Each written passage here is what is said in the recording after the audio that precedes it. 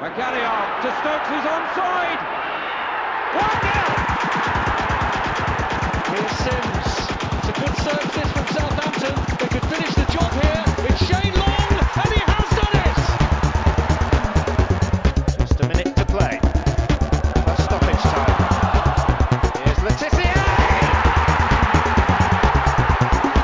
Who better to say farewell than one of the finest players ever to wear the red and white.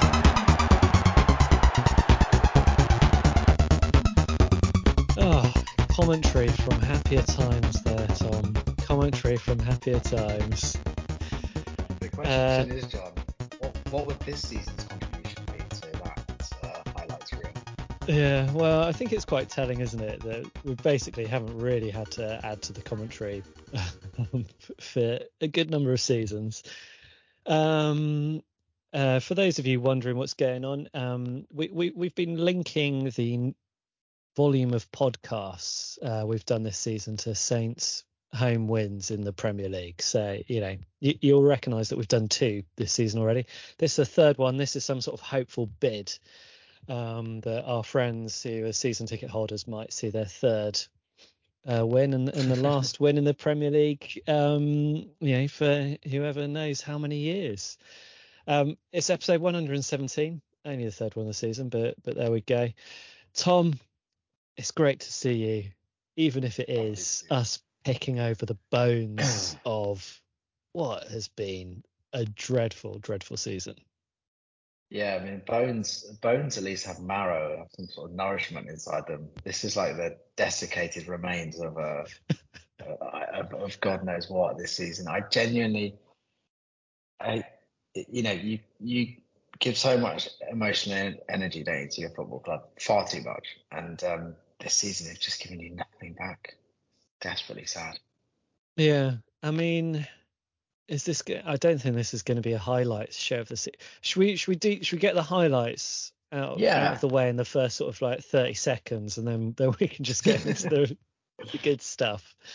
So, I mean, we started the season with a 4-1 loss to Tottenham, in 20th position in the league, and obviously that's where we are guaranteed to finish. But we did beat Leicester, and we did beat Chelsea on the 30th of August, and was that the peak, the highlight of Southampton's season? Sadly, yes. I think we looked pretty good, didn't we, against Chelsea? I mean, even Adam Armstrong scored, which is like finding a golden egg. But yeah, I think so. I think it was the game kind of Lavia came into his own a little bit, and like you say, we'd got that win away against Leicester. We'd won at home against Chelsea, and people seemed to be behind Ralph a bit more. The crowd were good, and I think there was excitement. And I just genuinely, I think you're right. I think if we look at since then, it was like 30th of August. So where are we now? We're like the 24th of May. So that's the best part of 9 months. And in that time, seen us win, is it 4 more times, 5 more times, even 7 times, 6 times? Let's have a look. We had the 2 wins under Ralph. We beat Leicester twice, beat Chelsea twice, beat Bournemouth. Yeah, we beat Everton away. Oh, that rare. Everton away. Yeah, that was the only Nathan Jones win, wasn't it? Yeah, and then there's just a sea of red all around it. I mean, the other one I enjoyed was the win against Manchester City in the League Cup quarter-final. Yeah, there's going to be a pop quiz question, isn't there? Like, who was the manager to stop Pep Guardiola winning the quadruple? People will scratch their heads, and there'll be that scrappy dude from the mining town. He ain't any scrappy dude, Tom. He's the best manager in Europe, and statistically, yeah. Was it they say you can lies, and statistics? Yeah, I mean, what a bleak. I don't know where do we even begin? Well, I guess we could try and work out where it all went wrong. I mean, you could argue that things started going wrong probably after the Aston Villa game or during the Aston Villa game last season, and the season really tailed off. But I mean, that felt more like a players on the beach had the job done. We probably were never really going to qualify for Europe, and the players just checked out. But my God, we carried that form. I mean, we sort of carried that form into the new season, didn't we? But after that Chelsea game that we mentioned, we were in the top half of the table briefly after 5 games. Were we really? God. Yeah. I mean, yeah. I mean, those halcyon days, Tom, of game week 5, 2 wins, 1 draw, and 2 losses. And also, because also the Leeds game, we were 2-0 down and we came back. Mm. So that kind of feels like a win. Yeah. And we only narrowly lost to Man United at home as well, didn't we? Yeah. It fell off the cliff very quickly, as things fall off cliffs tend to do. You know what? I think we could say the 30th of August was the end of the good times, because also the thing that we said at the end of last season and throughout a lot of last season was Ralph needs a striker. We missed out on Gakpo, didn't we? Was that the day of that? Was it the 30th of August? The day after, something like that. And we missed out on all the strikers that we'd been going in for. And then, as if to sort of, I don't know, I suppose to really highlight what a massive mistake that was. Later in that week, we were away at Wolverhampton Wanderers, and Che Adams managed to miss a header on the goal line. And that really was, I think, the turning point of the season. We didn't get the striker, and then our best striker, and he is our best striker, Che Adams, missed an absolute sitter, and it's just gone downhill since then, hasn't it? I mean, it's about as I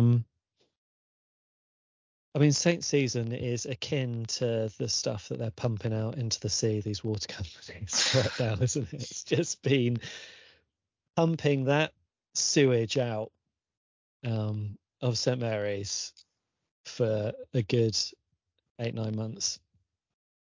Yeah. I mean, one of the things that fascinates me is that's been amazing with this season is how they've just, and I've said it on Twitter a load of times, is when you think there are no depths to plumb, they find a new low. And that's been this season. I think there's been so many times where you think, well, they can't do this. It can't be that bad, and they manage it, and they get schooled. They either get schooled by a better team, or they get just out fought and out efforted. That's there've just been so many lows. I mean, it's just off the top of my head, like Forest at home, Grimsby at home. After we went 1-0 up after we went 1-0 up and 10 men at home against Wolves.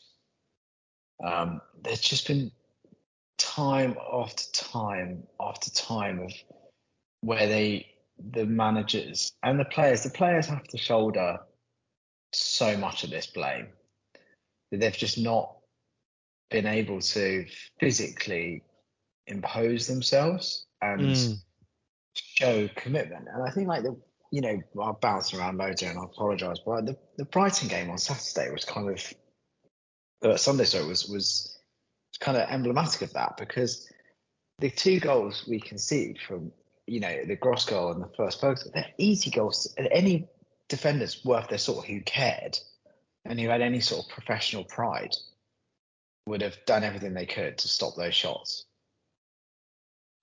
Coming in. I mean, Gross had like 4 touches, didn't he, in the box before? Like, they just gave up so many times this season, and that's what was really scary. Like, I think the Forest game at home, when you knew not everything, but so much was riding on it.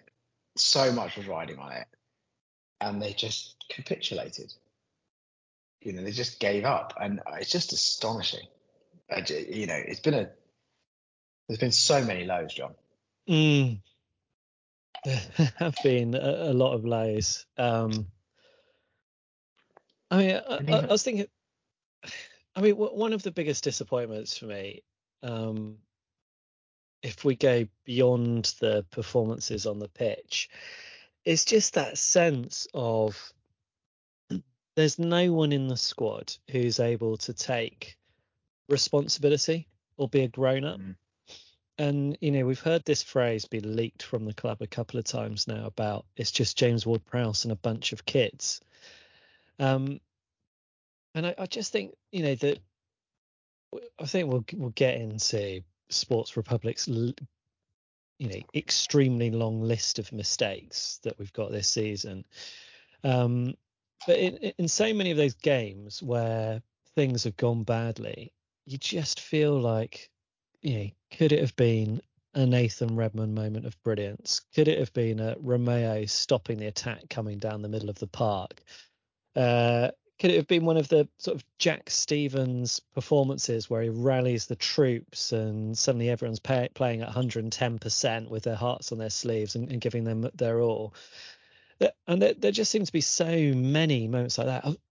Fraser Forster as well. I mean, how many times has the ball gone into the goal and you'd have thought, and this is, like Gavin Blazzini comes across as a very sensitive, kind, intelligent man, but he's not a Premier League standard goalkeeper.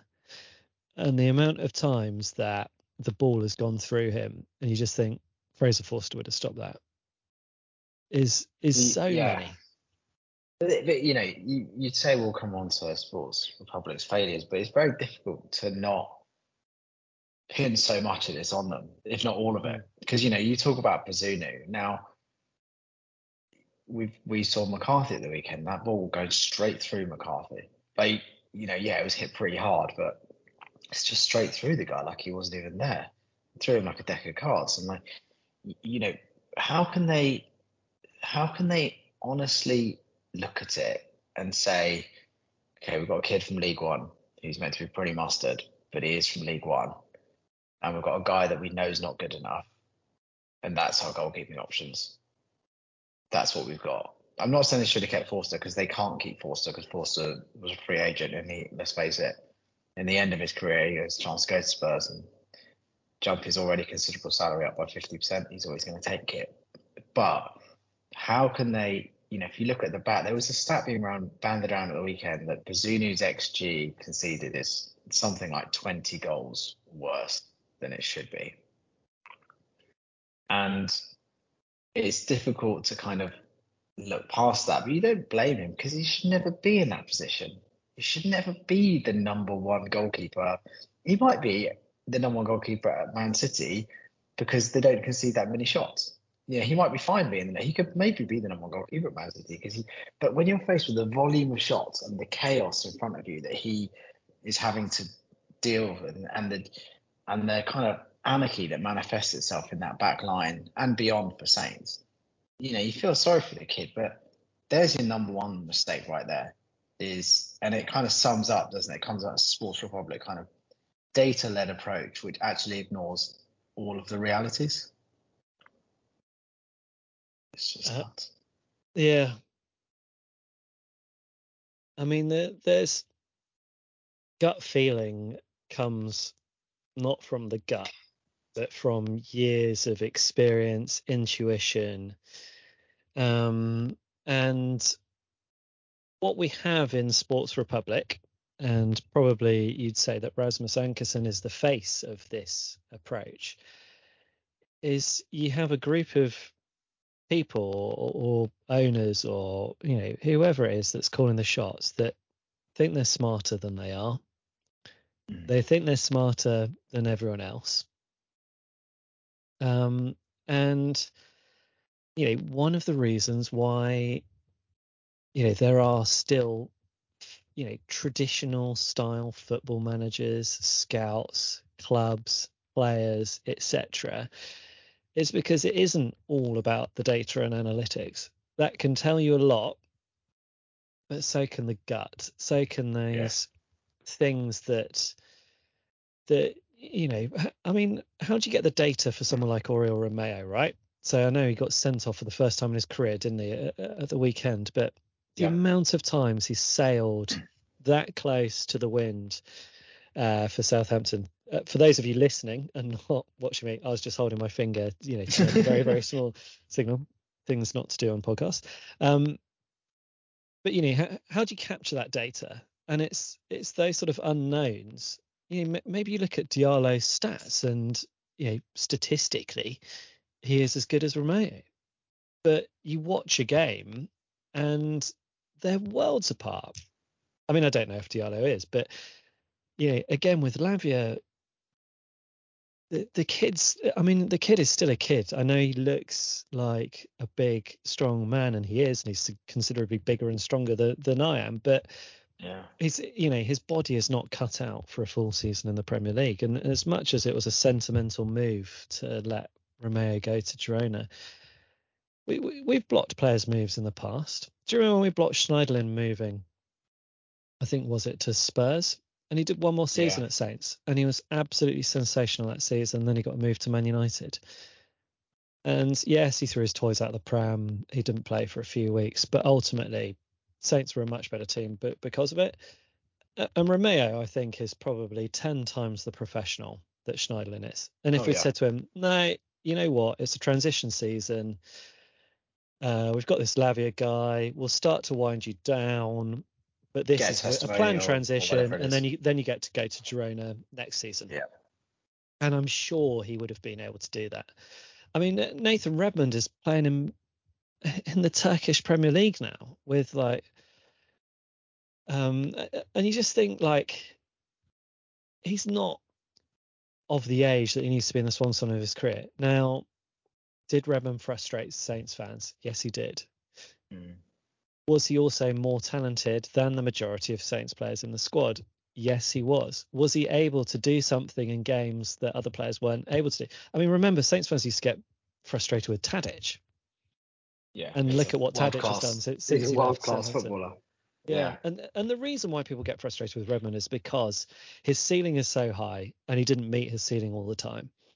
But, would he have performed well enough to have got us maybe 3 extra wins this season, maybe 5 extra goals? I mean, you think of all those times that Edozie, who's clearly very, very skilled, has beaten players, got to the byline, but then his final ball, his cross, his shot just hasn't been good enough. His shooting has been dreadful, really. And you can see that he will be a great player in the future. I'm sure he will be. He's incredibly talented. And I think Bazunu will be a fantastic goalie in the future. I think Ruben Sellers will probably be a good manager in the future. But we're operating in today, and we've got too many things for the future and not enough things for right here, right now. And that is the reason why we are undoubtedly the worst team in the Premier League. Oh, yeah.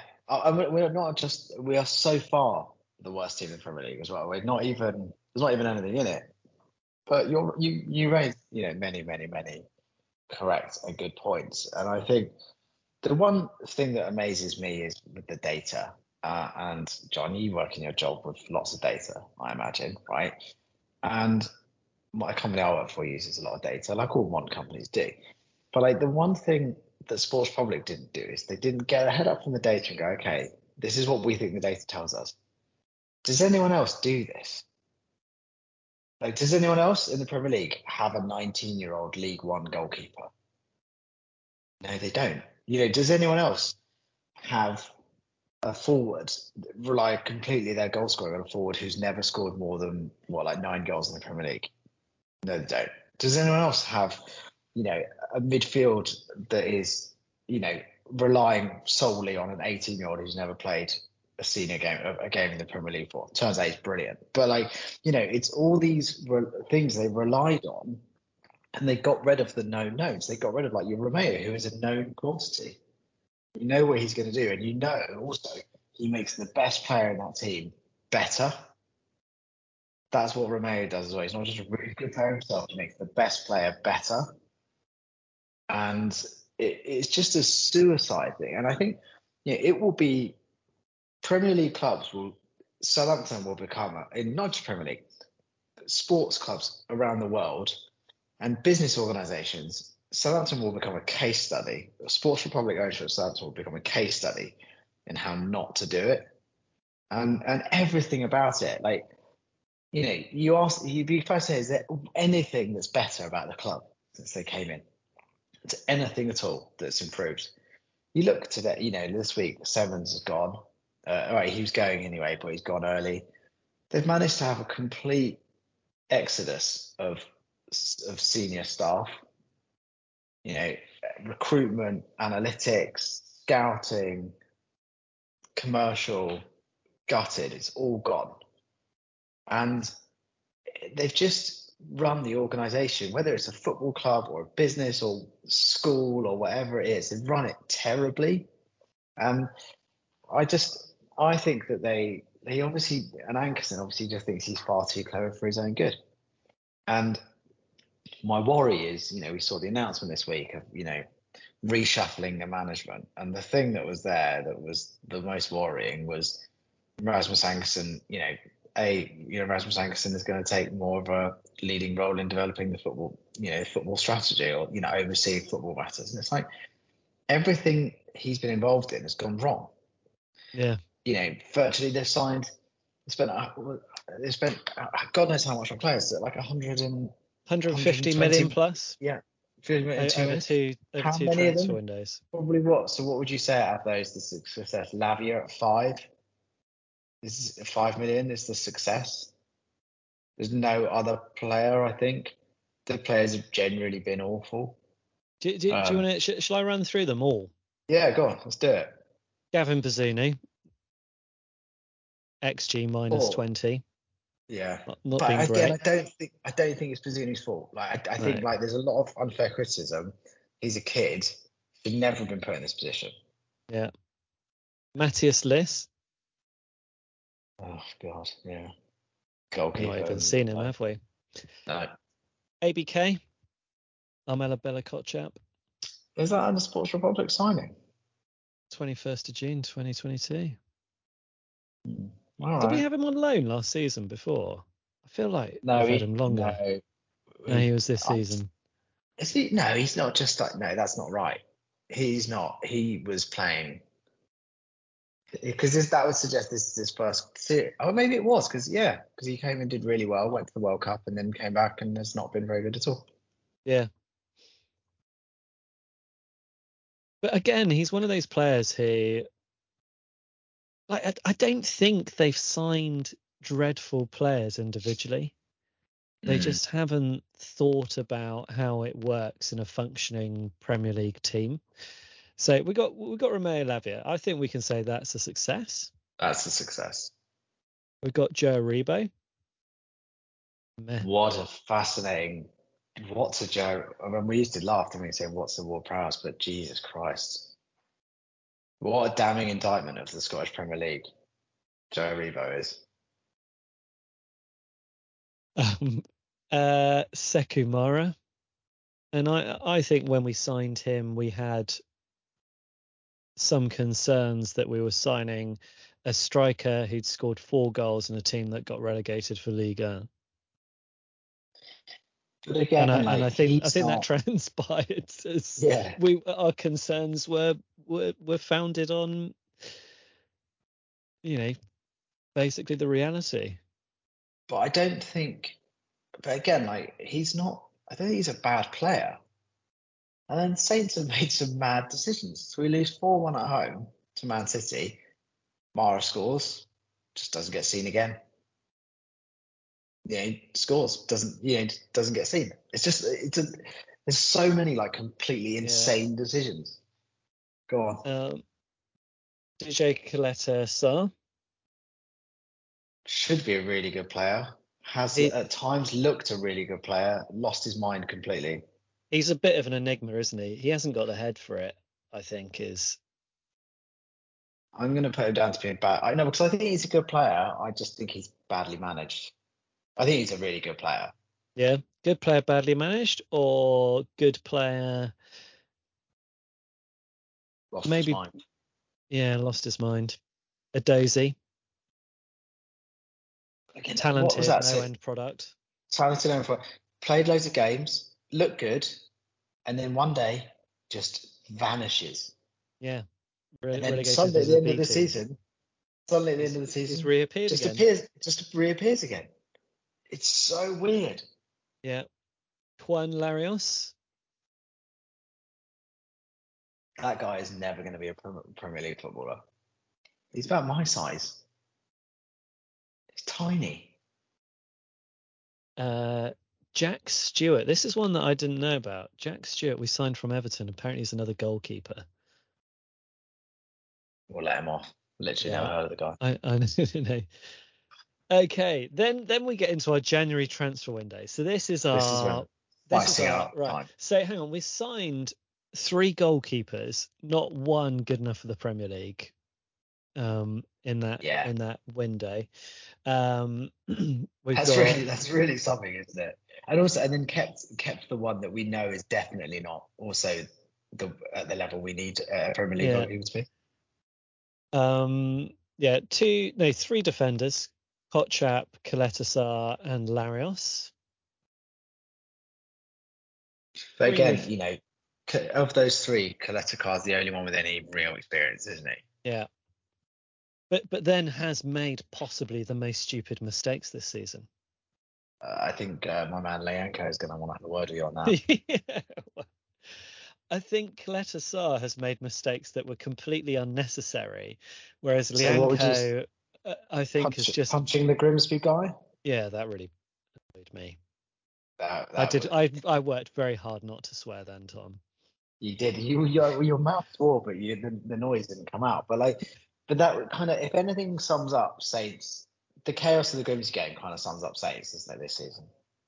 And that, him doing that, and just the complete naivety of it, and they're just so, again, they're unprofessional. Yeah. So then we've got the midfielders: Lavia, Aribo, and Adosi. You could put Adosi down as a forward, and then Sekimera as a forward. What did we say that we absolutely desperately needed in the summer? We needed a proven goal scorer. Yeah. Did we get a proven goal scorer? No, we did not. No, we did not. Did we also sell and lose a relatively okay spine of the team there? I think, a Forster, Stevens, Romeo. But the annoying thing is, right, Redmond. The annoying thing about this, the thing that really gets you going, right, is Stevens has gone on loan and helped another team stay up. Yeah. And Romeo went on goodwill. So we've actively given away 2 of our, probably, in a team which, you've said for ages, you just said earlier, and you're right, there's noise out the club for ages. It's Ward-Prowse is the only leader. But when they did talk about other leaders, Jack Stevens was always one. He wasn't the best player, but he was always, they always said he's a leader and he's vocal. And Romeo, obviously. So Even Redmond as well. You look at the way the young players look up. Kyle Walker-Peters talked very, very fondly of Nathan Redmond. Nathan Redmond in interviews has said that he sort of felt like it's his role to help younger players. And I know he's frustrated fans, but do you remember when he took himself away for a summer and did that American training plan? He just came back and it was brilliant.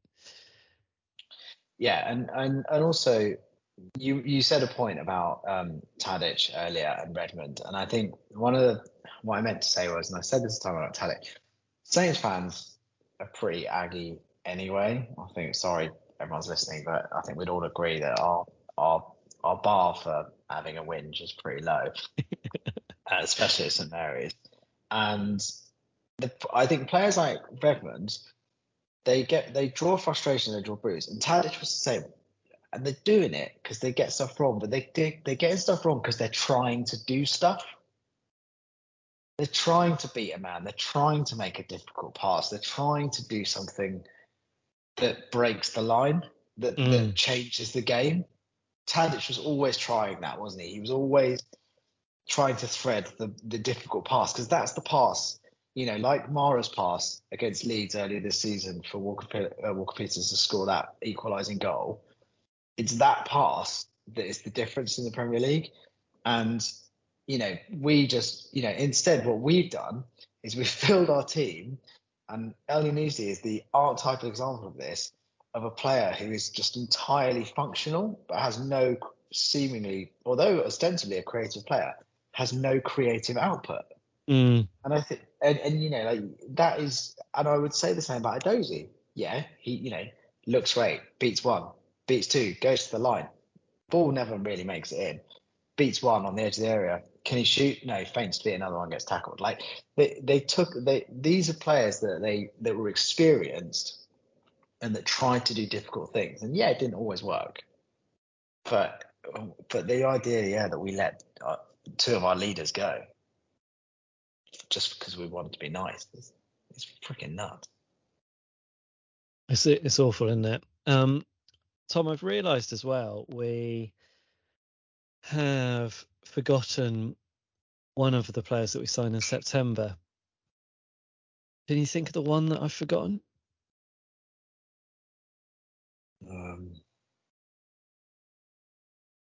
We were discussing his performance against Nottingham Forest away.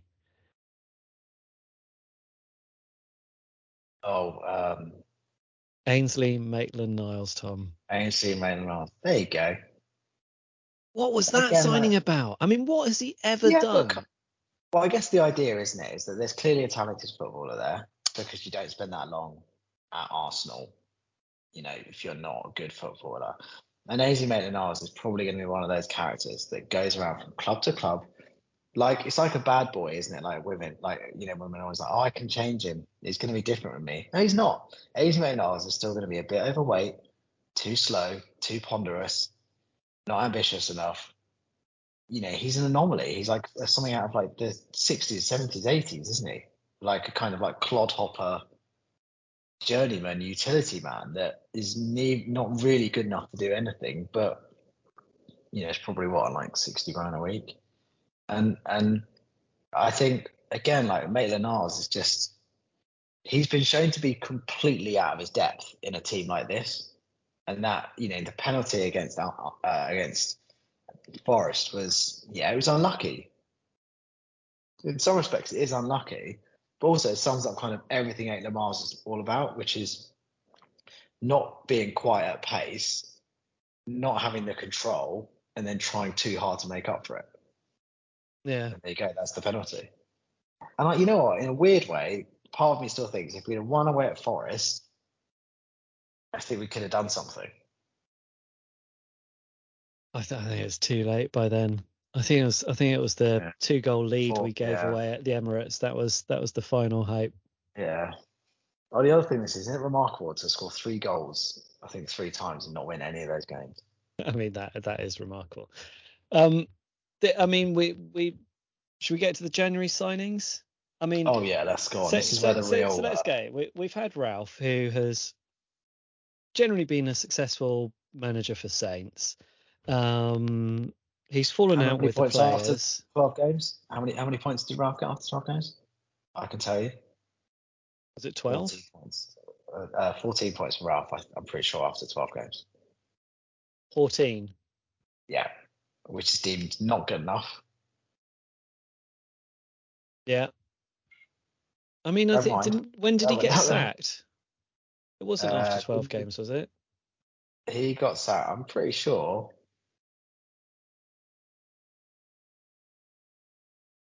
He got sacked. He got sacked after 14 after the games. Newcastle game. Did he get sacked for 14 games? He got sacked after the Newcastle game, didn't he, at home, where they got absolutely tonked. Yeah, so I mean, I think you've got your 12 and your 14 mixed up there. I think he had 12 points after 14 games, which is still a better point ratio by far than we've got now. Oh yeah, Miles. I mean, Ralph Hasenhüttl has been our best manager this season, comfortably. Yeah, definitely. I mean, if we carried on that form, I did work this out before, didn't I? I think we would have ended up on something like 34 points this season. 34, yeah, it's like 34, 35, which is enough. Would probably be all right. Yeah. Because also we'd have taken points. The problem is as well, we've gifted all of these points to the teams around us. Yeah. I mean, with the exception of like Leicester and Leeds, who we've got, yeah. I'd say we took my 7 projected points off those two. total for Ralph Hasenhüttl was 33 points, which would have got us relegated, but we'd have still been in it on the last day of the season. Yeah, and also, again though, that would have meant we've got 9 extra points. Those 9 extra points would have come from some of the teams around us. It's a huge guess game, but it's not just that, because if we've got 9 points, other teams haven't got 9 points. Yeah. I mean, so Ralph goes at home to Newcastle. We get absolutely tonked. And he goes, and it seems the right thing to do. Yeah, I mean, we had that discussion, didn't we, Tom, where my sort of argument was that Ralph Hasenhüttl suited Southampton because he's a roller coaster manager, and we had ups and downs. And you pointed out all the things that lots of other Saints fans and players have pointed out at that point, which was that things weren't working and we were on a slow downward trajectory. It's still my feeling that if we'd stuck with Ralph, I actually think I look back at some of those games and I think, well, I mean, I think we could quite easily find the extra 9 points. Yeah. Home to Nottingham Forest is one of those. That would be 3 points there. Definitely. We wouldn't have lost that. I feel like we probably, both games we lost to Brentford badly. Aston Villa were there for the taking in January when we lost 1-0 to them. I know they've done well, but I just feel like there's a lot. Bournemouth at home we wouldn't have lost to with Ralph either. No, I mean I was at that Villa game. Yeah, and I've spoken about that to a lot of people I've talked about football, obviously, and the Villa game was amazing because it showed when you watch Nathan Jones up close, it was really interesting because essentially we were quite close to where Emery was and where Emery is, and Emery basically kicks every ball for his players and tells them exactly what to do, and all you can hear is him shouting like, Tyrone, run, pass. He's telling them all the time what to do, and you can't see me, it's the podcast, but like gesticulating wildly and managing the game. And I remember you could just watch Jones just stood there like he'd been like quantum leap, like boom, teleported in, and the game just happened in front of him. And yeah, like you could argue we should have got something from it, but like Villa just did exactly what they needed to do, which is play within it, which is what teams did to us all season. Keep us at bay and just hit us once. Because they know we've not got, if we were a boxer, we don't have a knockout punch. Yeah. So all we have to do is just keep us at bay. Like how many games did we lose 1-0 this season? Or like 10 in the end? And it's because teams knew that all they had to do was just keep us at bay. We weren't really a threat. And Villa knew that. And I mean, but it goes to show like Le Pedigree, Emery, you bring in a winners, it breeds good results. Yeah. Yeah, it really does. I mean, I certainly, I don't think with Ralph we'd have had that run that we had with Nathan Jones as well. Like home to Brighton, away to Fulham, home to Forest, away to Everton, home to Villa, away to Brentford, home to Wolves. 3 points, 7 losses. I mean, just so bad, so inconceivable, that Nathan Jones appointment. Yeah, and I think If you look as well, even the signs were there, weren't they, straight away? Was it Lincoln in the cup? Yeah. He changed formation like 3 times. I don't blame the guy for taking the job, but like, my God, he was out of his depth. But again, if we look at Sports Republic and we look at, the data looks good, but does anyone else get managers from the Championship? They don't. They don't generally. Premier League teams don't generally appoint managers from the Championship. And again, so the data is good. But if you lift your head up and you look around at what your peers and your much more successful peers are doing, none of them are doing what you're about to do. And that suggests that either you're a genius or what you're about to do is probably not the right thing to do. And that's what I've found. Yeah, I think we know that Sports Republic think of themselves as genii or geniuses. Geniuses. They'll probably be able to tell us what the correct term for multiple geniuses is. Yeah. So what is the collective noun? Is it a collective noun for a group of geniuses? I know what the collective name for a group of Sport Republics is. You can't say that because you'll get this podcast labeled as explicit. Yeah. So where does it go? So it goes wrong. So Ralph goes. Should have gone in the summer. Doesn't go in the summer. On. You know what? I'm not going to accept this. Right. Every time I see this, people are like, "Oh yeah," but Ralph should have gone in the summer, and people keep on saying it like it's something that has been learnt, it's been accepted.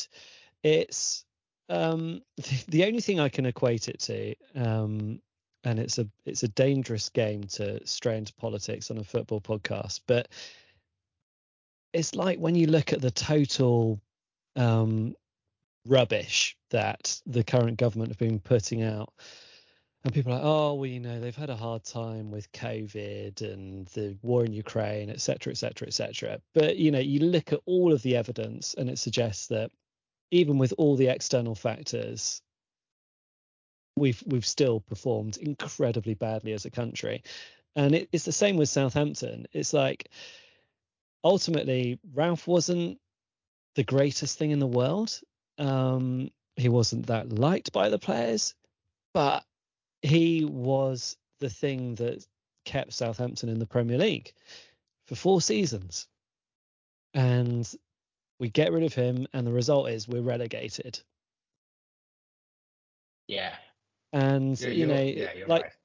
You can say we should have got rid of him in the summer, and we didn't get rid of him soon enough. But what does that mean? Maybe we'd have had longer time with Nathan Jones. Perhaps we'd have broken Derby County's record as the worst Premier League team ever. I mean, nothing that has happened since Ralph has gone has been better than Saints under Ralph. So why pretend that he had to go? I don't think he had to go. It's not like an Alan Pardew situation where something awful has happened behind the scenes where someone needs to be dispatched. Like, he just wasn't that well liked. And I don't know, maybe you could have got the kids playing a bit better than Nathan Jones and Sellers have. Yeah, I feel like we would have got a fair few more points under Ralph. There would have been a few more surprise victories. There would have been some important victories against teams like Nottingham Forest, Bournemouth, teams that are around us. And I think ultimately it would have been a horrible season, but we would have stayed in the Premier League. Yeah, and I think as well, the other thing, I think it's all correct and all fair. I think the other thing as well is we've signed so much dross, haven't we? And you've not even started on the January transfer window, which is where the real evidence comes in. And you maybe could argue that Ralph was a stronger personality, a more confident manager after 4 years managing the Premier League and, managing Bundesliga, managing Champions League. And he would have been able to say, no, these are not the players. These are not, whereas probably Nathan Jones probably was just give me whatever I can get.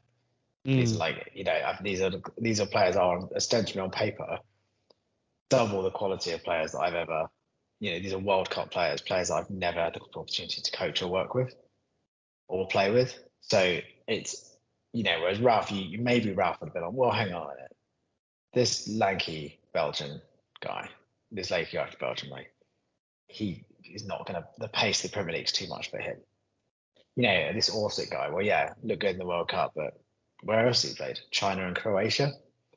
It just doesn't, no, sorry, Japan and Croatia, you wonder, like, it's one of those great, like, alternative histories, isn't it? Like, history fractures. The sliding doors moment. Sliding doors moment. And we'll never know, but I think you raised lots of good points. And the one thing I think we do know is that would Ralph have been able to motivate that group of players to be less spineless? And I think he would have been, because there's lots that's been bad this season, but the worst thing, most painful thing is just seeing the insipidness of it all and them just rolling over.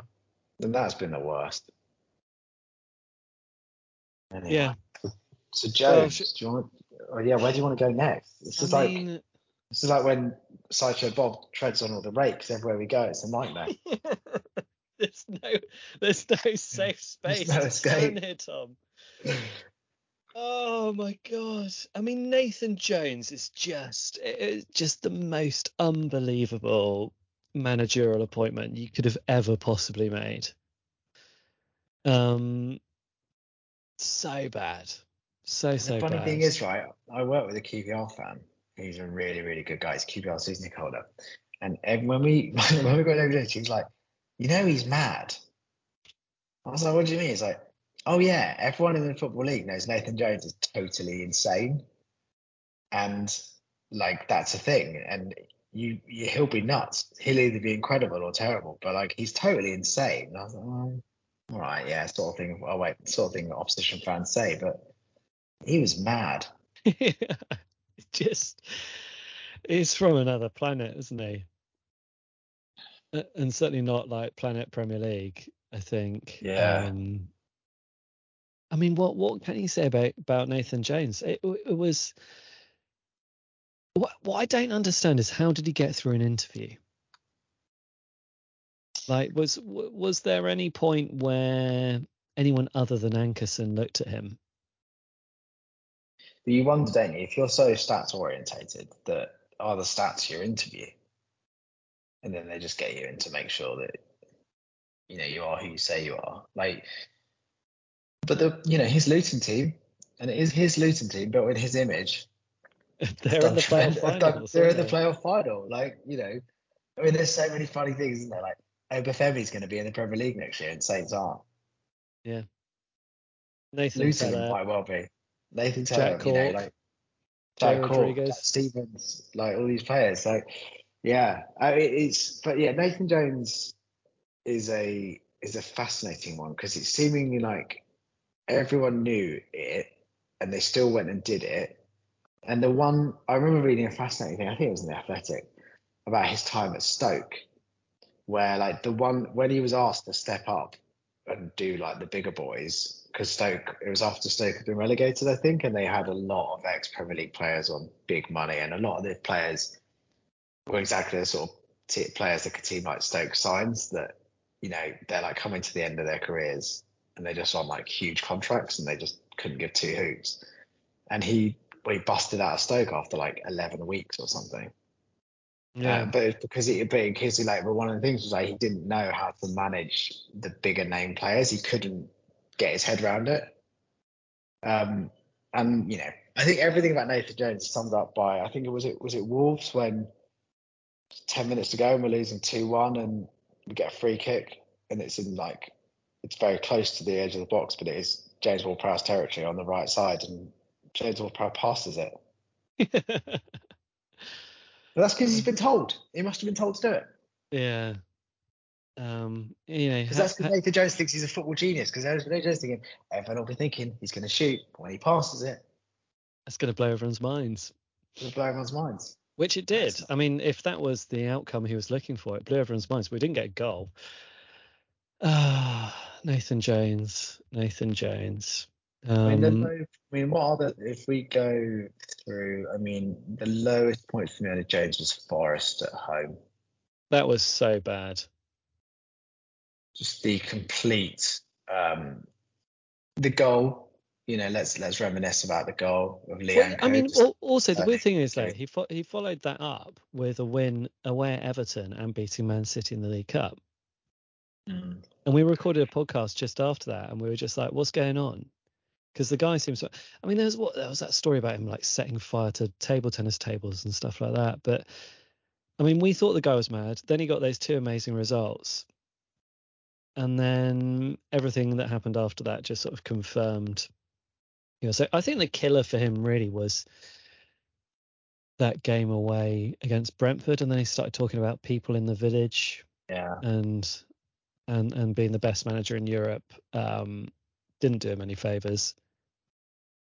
But he also did a classic thing of this season. This season, one of the things that's been like the many things that's been like incredible to watch is the complete lack of consistency on everything on the pitch. Like the formation has generally stayed the same, but the people doing it, like the defense has just been chopped and changed for seemingly and players come in, like I say, Mara comes in, scores, doesn't get seen again for 4 weeks.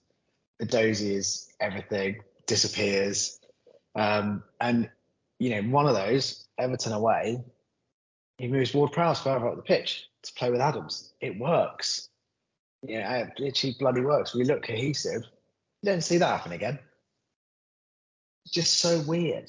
It's just so many, Bazunu playing tons of games even when he's clearly not there. And then just all of a sudden one day, when it's right at the end of the season, McCarthy's back.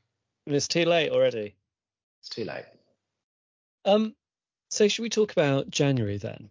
And so they've gone all in on Nathan Jones. Mislav Orsic scores one great goal in the World Cup, gets signed. Everyone's very excited. Yeah. Despite his lack of any top league experience. And another player that comes in quite quickly, Carlos Alcaraz. I tell you what, there's a good player. There's a good player. There's the second good signing of the season. Right, so we've gone through 1, 2, 3, 4, 5, 6, 7, 8, 9, 10, 11, 12. 2 out of 12. 1 out of 6. It's a bad ratio. James Bree. Okay, interesting player. Plays. I actually don't think plays that badly. Gets a lot of stick. I think people gave him a lot of stick because he's Nathan Jones's man. Disappears off face of the earth. And then we spend the entire rest of the season square pegging in round holes. Lianco has a go at right back.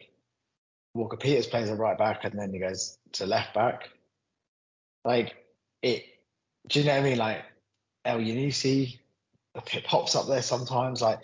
It's just so weird when they've got this right back, who apparently was one of in the team of the season, the championship last year. He's not an idiot.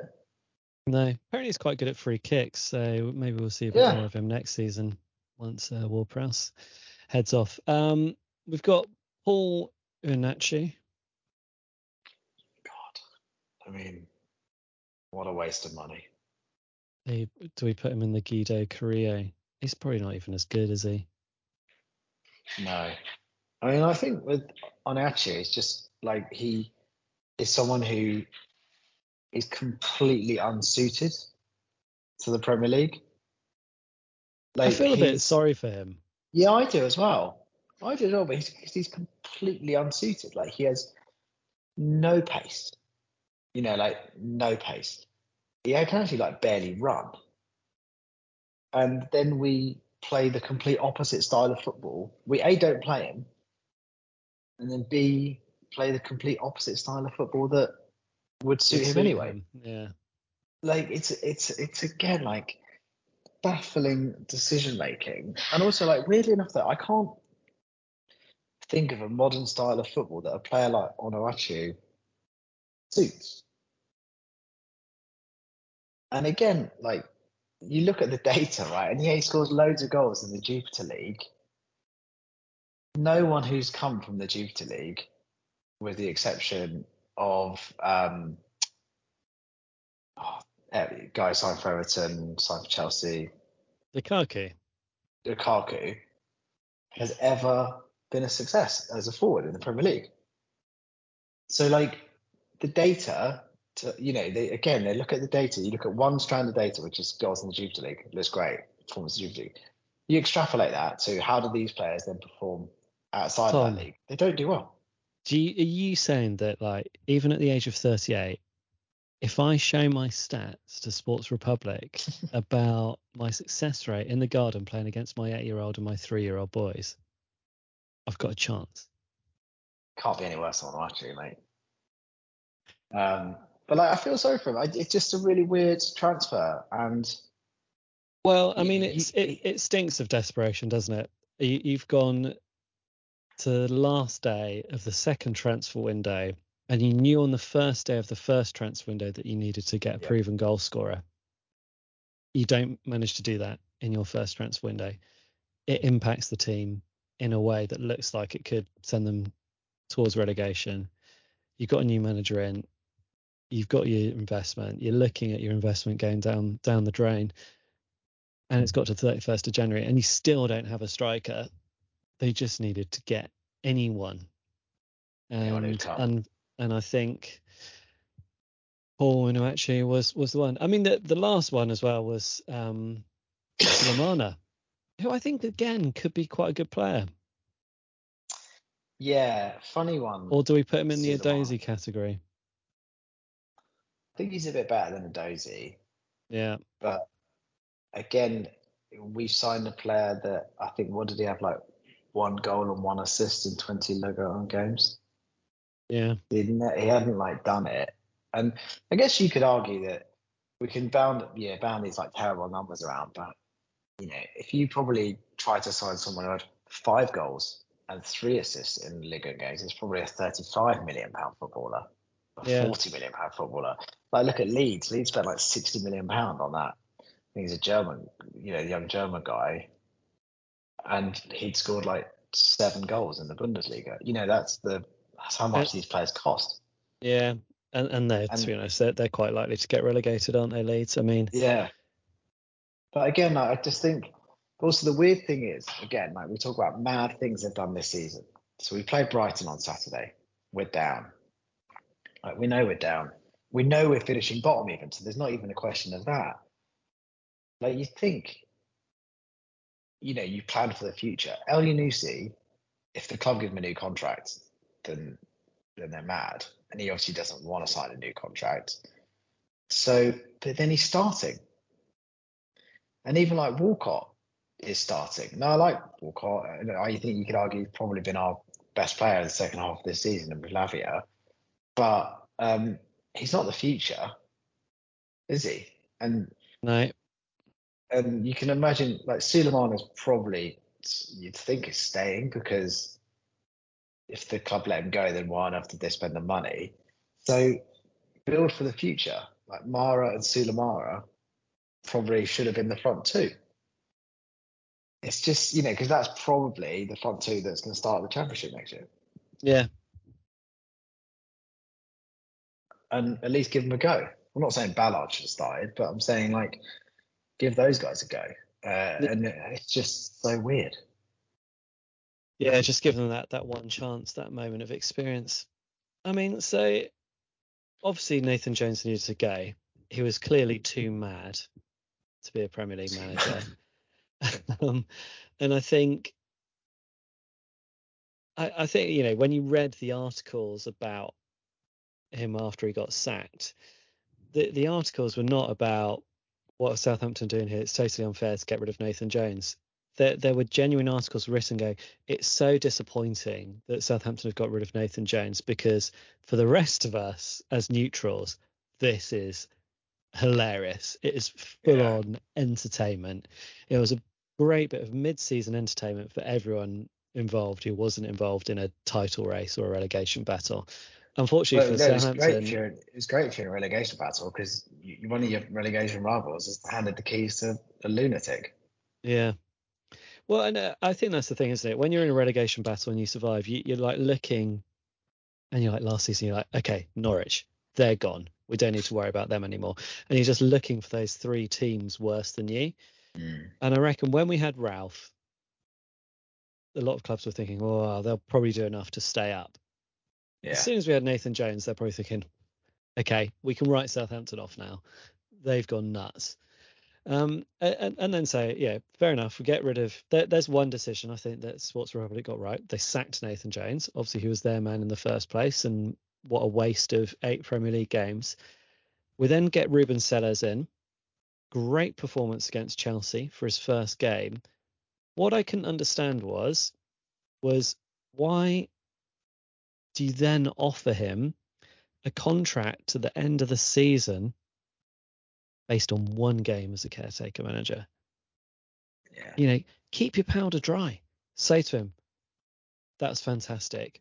Go and do it again against Leeds, do it again against Leicester, and there's a good chance that we'll appoint you to the end of the season. And he's not going to turn around and go, that's completely unfair. I've had one result. You should appoint me now. He's still in dreamland. You just didn't need to offer him that contract. Now, if we think about it, after 4 games, a win against Chelsea, a win against Leicester, and a draw against Man United, you probably would give him the contract then. So, maybe that doesn't make a difference. But I think it just sort of spoke to this sort of like hastiness, this weirdness. I mean, also, you sack Ralph and you appoint his assistant. You appoint the less good version of the guy that you got rid of before the guy that you've just got rid of before. Nothing makes sense when you look at Southampton's season. Nothing. Yeah, it's just mismanagement after poor decision, after incomprehensible thought process, isn't it? And to give Sellers, Sellers isn't obviously to blame for Nathan Jones's disaster and for the crumbling of the Ralph regime, but like you got to think that he's a common thread that runs through it. And do you remember you read the same articles I did on the Athletic and stuff. Players love Sellers. Sellers has come in as a real breath of fresh air. Ralph was a bit aloof and a bit distant, especially from the younger players. And if you're out of the team, and Sellers is the guy that puts his arm around the players. There was talk. I thought they'd get Sellers the job, because obviously the mood music coming out of the club about him was really positive.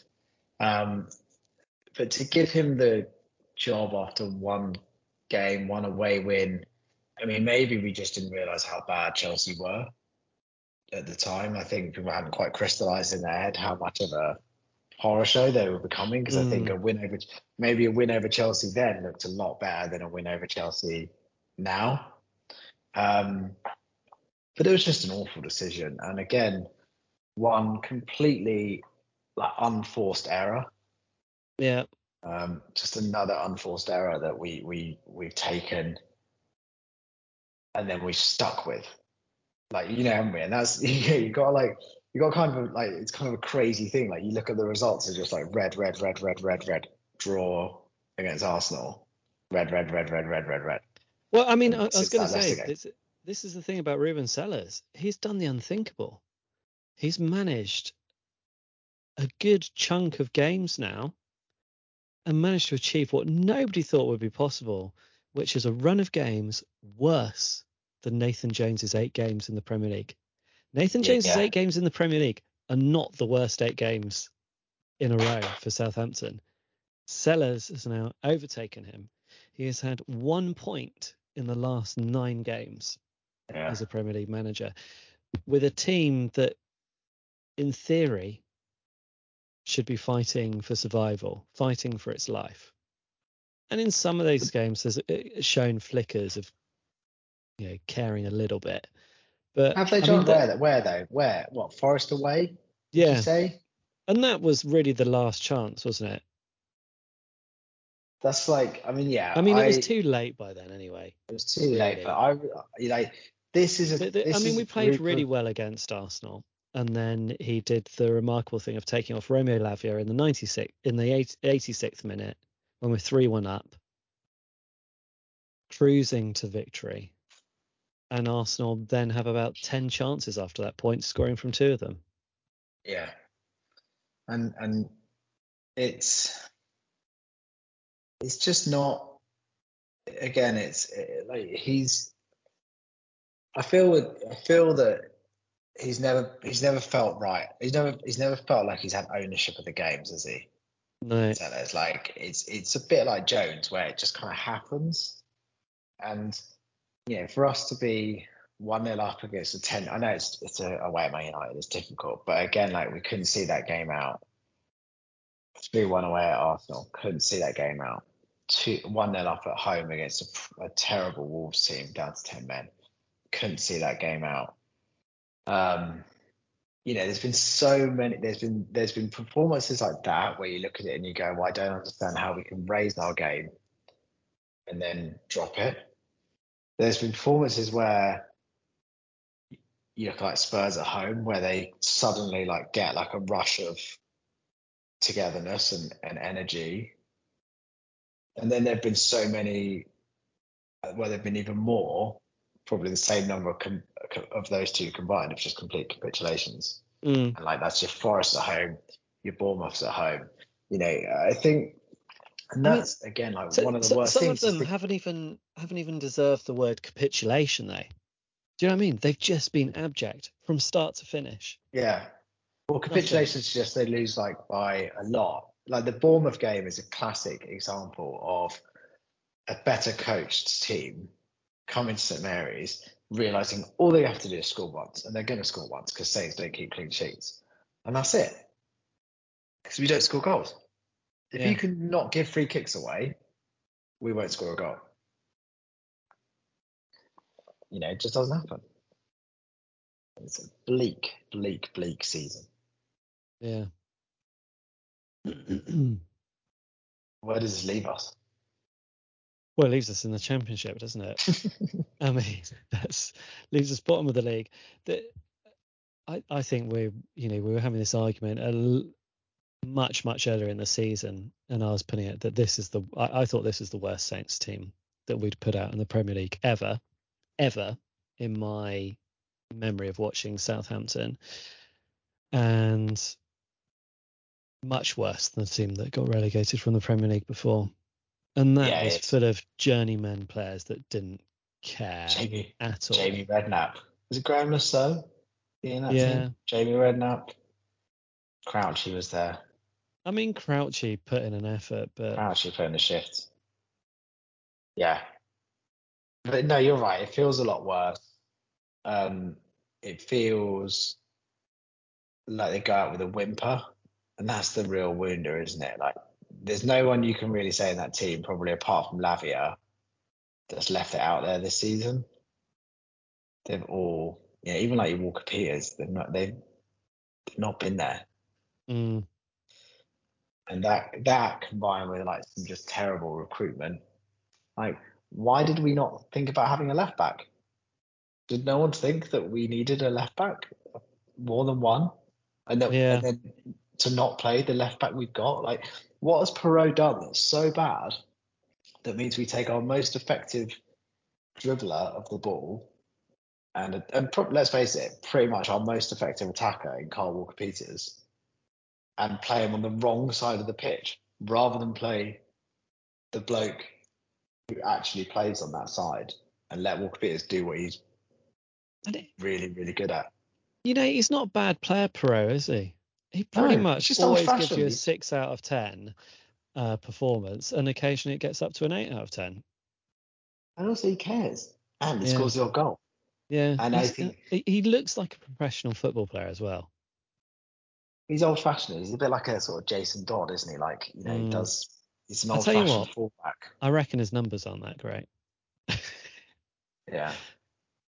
No, they're not.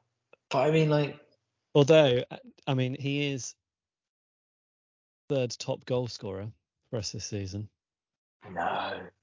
Che Adams, 10 goals. James Ward-Prowse, 10 goals. Roman Perot and Carlos Alcaraz, 4 goals. Jesus, that's in all competitions, yeah? Yeah. Yeah. I mean, in the league, he's got 2. So he's our joint third top goal scorer, along with Walcott, Aribo and Stewie. I mean, Stewie's another one as well. He hasn't featured enough, has he? I don't know what he says in training. He's probably a sarky. Well, I think he He just can't play 90 minutes, can he? Yeah, and so then managers think, well, if I play him, I know I have to take him off after 60 minutes, so I'd rather play someone where I've got options. Yeah, and also I think but also it says everything about the negativity of Saints, which is that we would rather go into a game with a defensively minded setup with players that aren't capable of doing the things that it takes to win a Premier League game, like LUDC, and then go behind and then throw on Armstrong to try and salvage something, then try and win a game from the beginning by having someone like Armstrong on, and then be in a position to try and consolidate by taking someone like Armstrong off and putting a more functional player like Ellie on. Yeah. And that sums up everything, and the negativity and the lack of confidence and the lack of belief that belittles that team, is that players like him are viewed as a luxury when actually the idea is to try and win football games.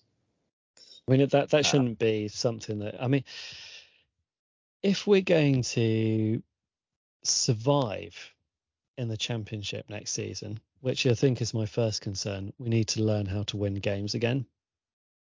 And that requires a complete mentality shift. And if Russell Martin is the guy that they're bringing in, which it looks like it is at the moment, but who knows? Maybe we'll fluff the lines on that like we did with Jesse Marsh. Maybe we'll have someone else. But there needs to be a complete mindset shift in the whole club for us to then start winning games next season, because it's those sort of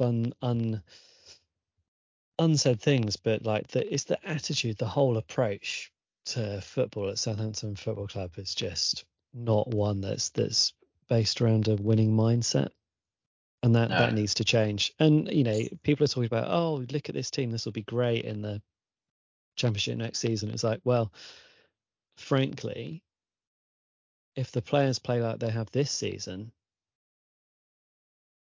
you could put us against any opposition and we'd have a terrible season.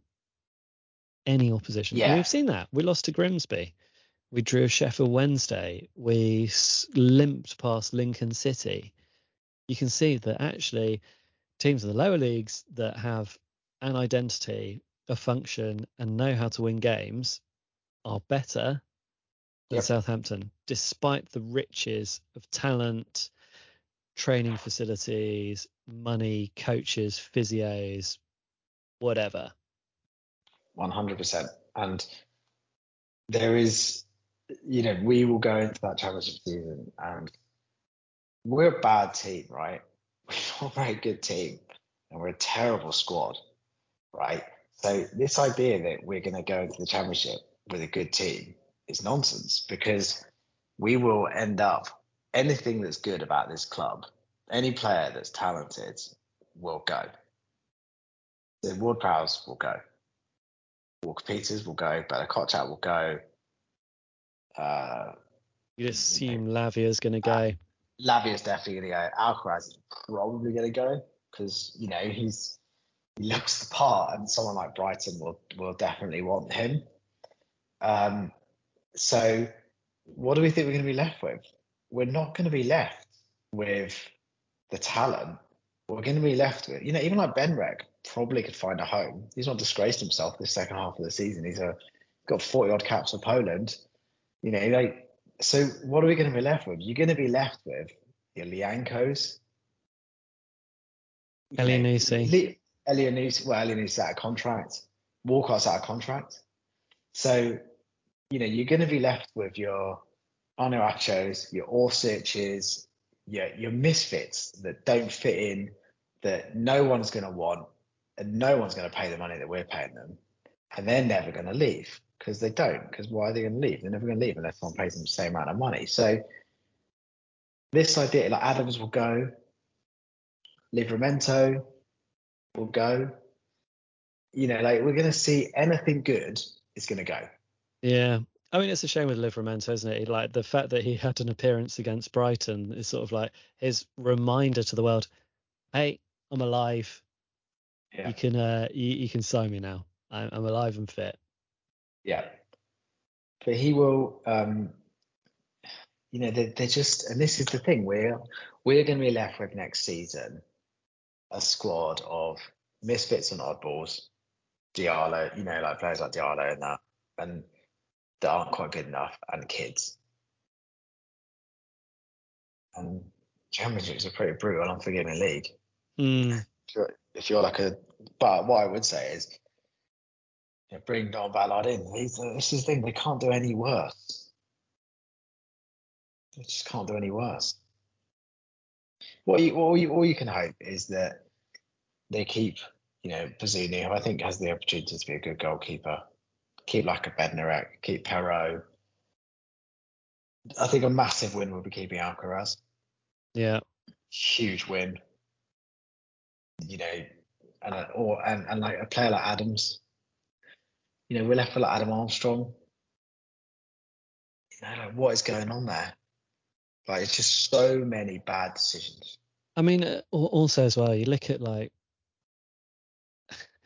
if our three strikers are Adam Armstrong, Sekou Mara, and Paul Onuachi, is any one of them going to get 20 goals?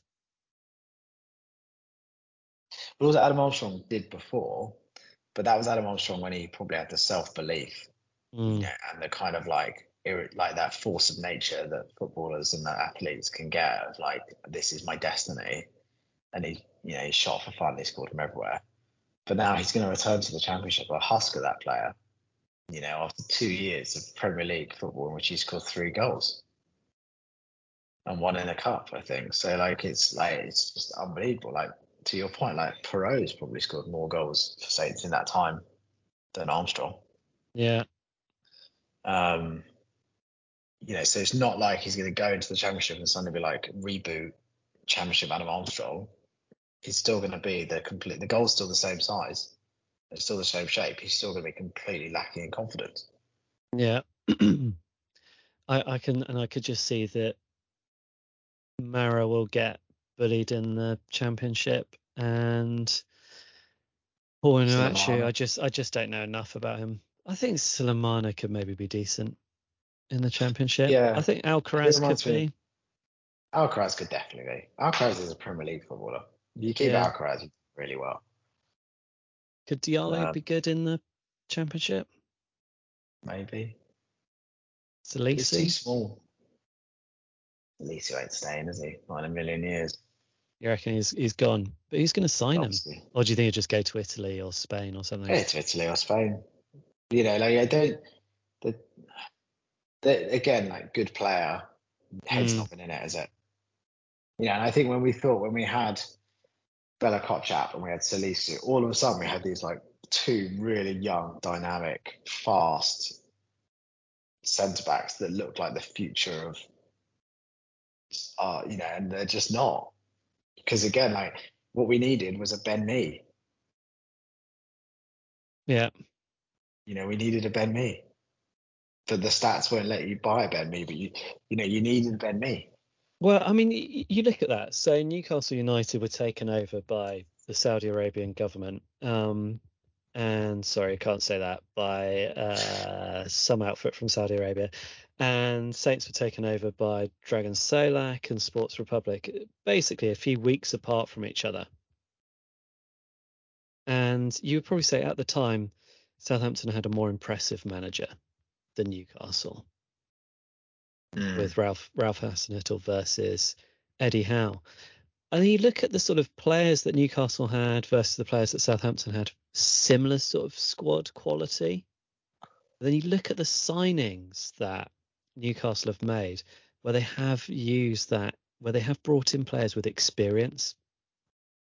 They've brought players that can do the job during that transition phase before, now they've got Champions League football, they'll be able to start to attract proper stars. But they took the good, mid to high level players that were available, were experienced, could do a job, could fit into a system that Eddie Howe wanted to play. And actually, if you were to say which one of those clubs did the money ball approach, you'd probably say Newcastle looked at the data They looked at someone like Kieran Trippier and said, okay, he's been playing outside of the Premier League. His numbers are quite good in Italy. Do we still think he can do it in the Premier League? And they've made a judgment that says, yes, he can. And they were correct. They've looked at people like Almiron and gone, can we get a tune out of Almiron? You know, this is what his numbers look like.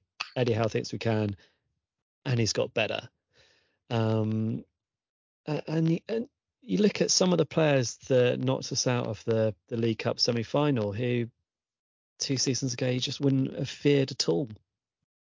And they now look, you know, they just look like much better players than anything that Southampton has got out on the pitch. So some of them are the same players. And they're like, we've gone on completely different trajectories since the takeovers. And I know Newcastle are significantly more wealthy than Southampton, but the wealth hasn't necessarily been the differentiator between the two. Saints have invested a lot of money. They've invested it very, very badly. They've made every major decision they've made has gone wrong. Yeah. I mean, what I would say about the money that Newcastle spent is they've signed some players, very astute players, also spent like a ton of money on Isaac and Botman, you know, and players like that, and Guimaraes. But your broader point is, of course, correct, which is, like, all right, talk about Newcastle. Chris Wood, right? Not a glamorous footballer, proven Premier League footballer, who's always chipped in about 10 goals a season in a Burnley team, okay? And is a real handful. He goes in the January transfer window on loan to Forest, and we spent £18 million on a bloke who is the same size or a little bit taller in Onuachu, who's never played in a decent league. So, like, you know, Wood's available, and obviously, like, Forest can pay a lot more money than us, but like, but can they? Why? We've spent more money than anyone else other than Chelsea in January. Yeah. So, you know, maybe we have got the funds. We just spend it badly.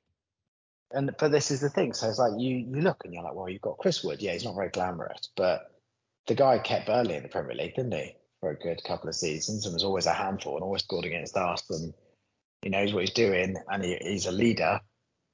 He's an international footballer. And they're like, oh, no, but he's on free. We'll go and sign that guy from the Belgian league instead, actually. Well, we've got to pay £18 million of actual money. It's just a totally nuts thing. And, you know, the more telling example is like a Bournemouth who just have better coached players who want it more. They're not better footballers.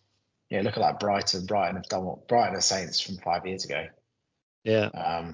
5-6 years ago. But you know, the bones will get picked there. But yeah, I don't know, John. I think the championship's going to be really hard. I think it is. I think we'll struggle a little bit. I'm really excited about Plymouth away because finally I can get to a game.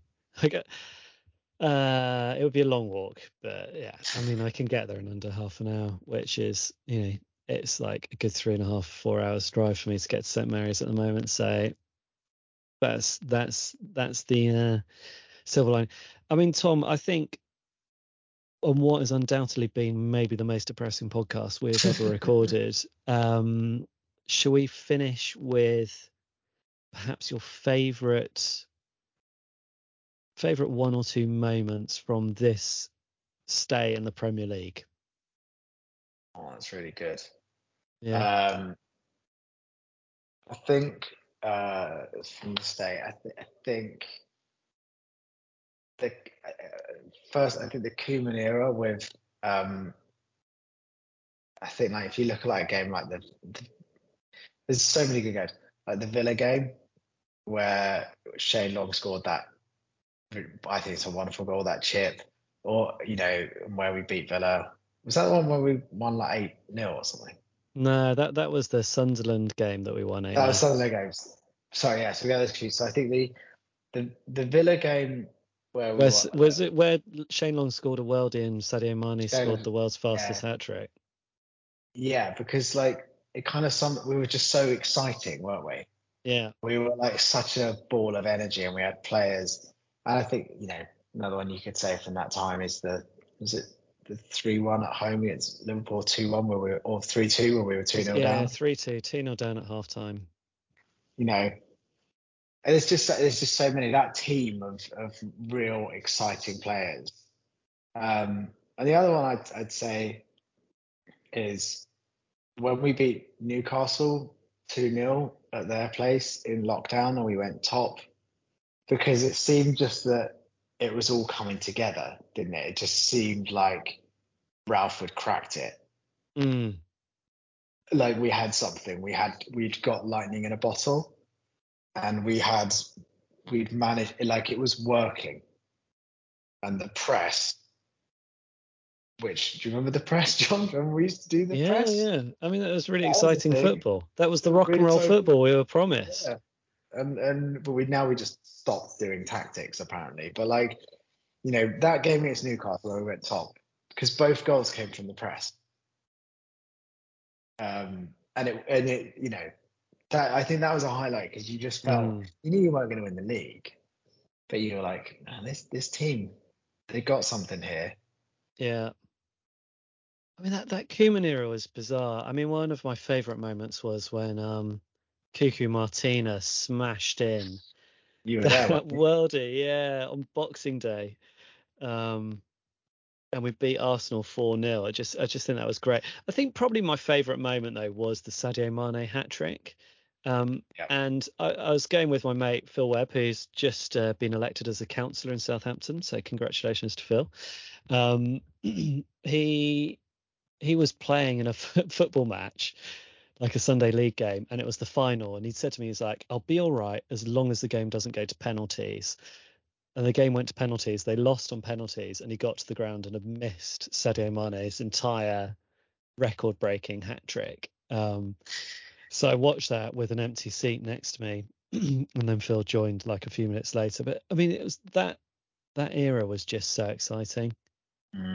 It was so good. Yeah. I mean, but even just like when Pochettino came in and we had that, we just played well. We had games against Man City. There's the cup final run. I mean, Manolo Gabbiadini scoring the equaliser in the League Cup. I know that's like not That Premier was League. big.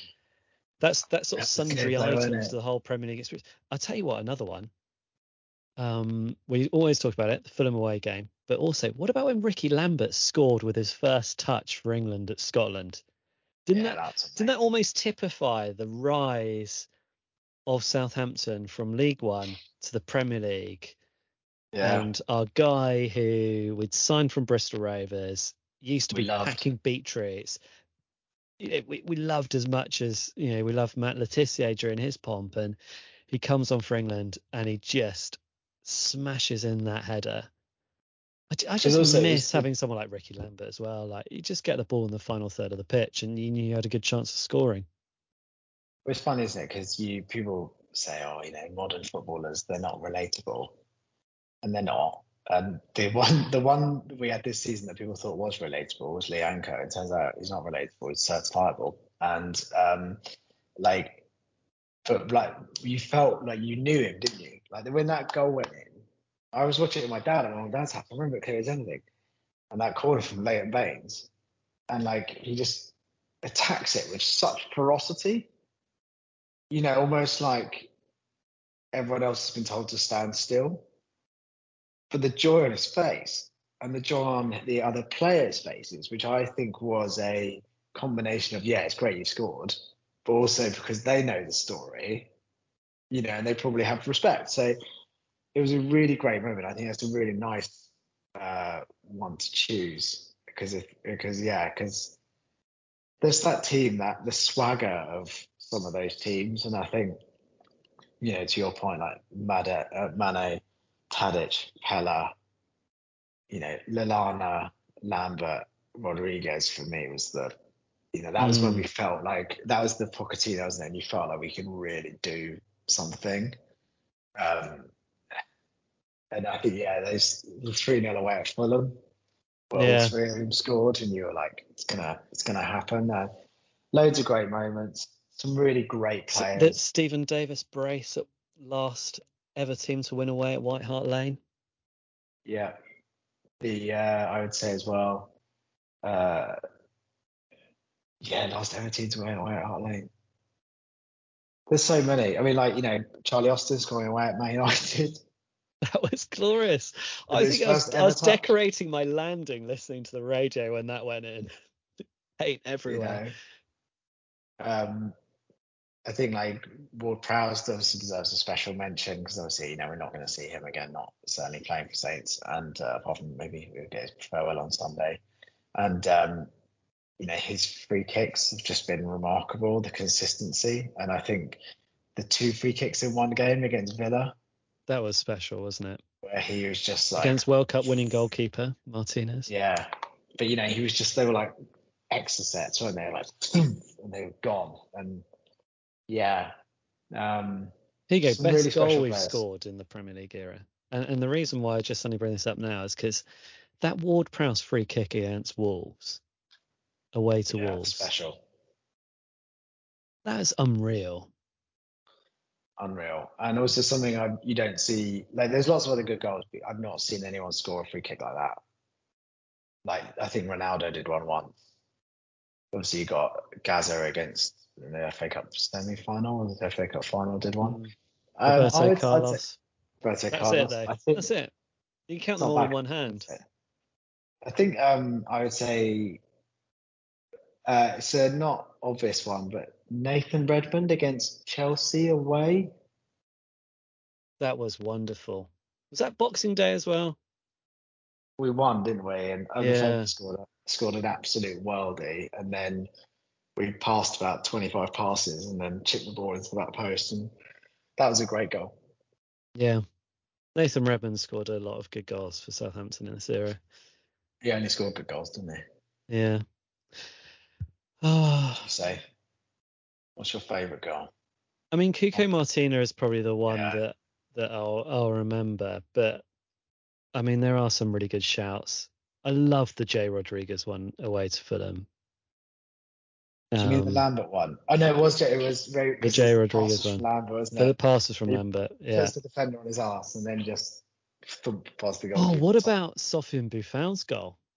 Against West Brom, where the 2 defenders crash into each other because his mazy run is just so incredible. I mean, that was like a sort of a cartoon-esque Roy of the Rovers type goal, wasn't it? I mean, yeah, I was in the pub watching that, and it was a dire game, and then he just did a piece of magic that he always had the talent to do. He just never applied it consistently. Now he's playing like the Middle East. Yeah.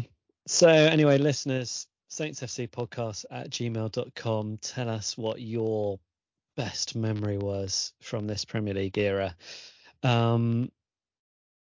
I don't know. Tom and I probably won't record another episode this season. I think we're done. I don't think I can see an awards.